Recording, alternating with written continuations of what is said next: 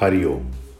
In chapter 17 of Gita, Bhagavan Sri Krishna talks about the type of food people prefer based on their mental dispositions.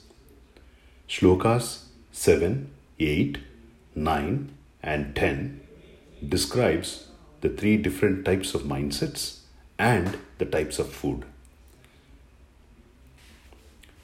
आहारस्त्वपि सर्वस्य त्रिविधो भवति प्रियः यज्ञस्तपस्तथा दानं तेषां भेदमिमं शृणु.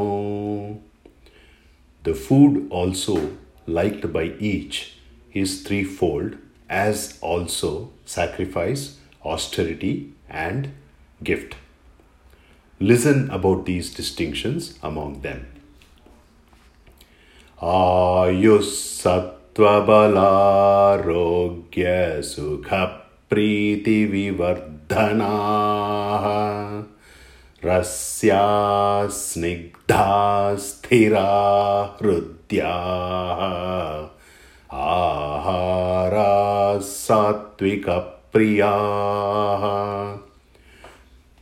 The foods that augment life, energy, strength, health, happiness and joy, and which are savory, oleaginous, nourishing and agreeable, are liked by the Sattvika. Katvam lalavanat yushna tikshna ruksha vidahinaha ahara rajasasyeshtaha dukkha-shokamaya pradaha. The foods that are very bitter, sour, saltish, hot, pungent, dry and burning are liked by the Rajasika and are productive of pain, grief and disease.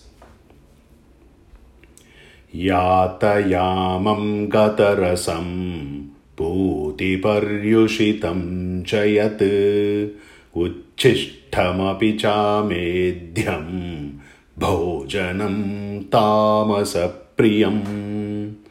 The food that is pretty cold, worthless, putrid, stale, partly eaten and impure is liked by the Tamasika.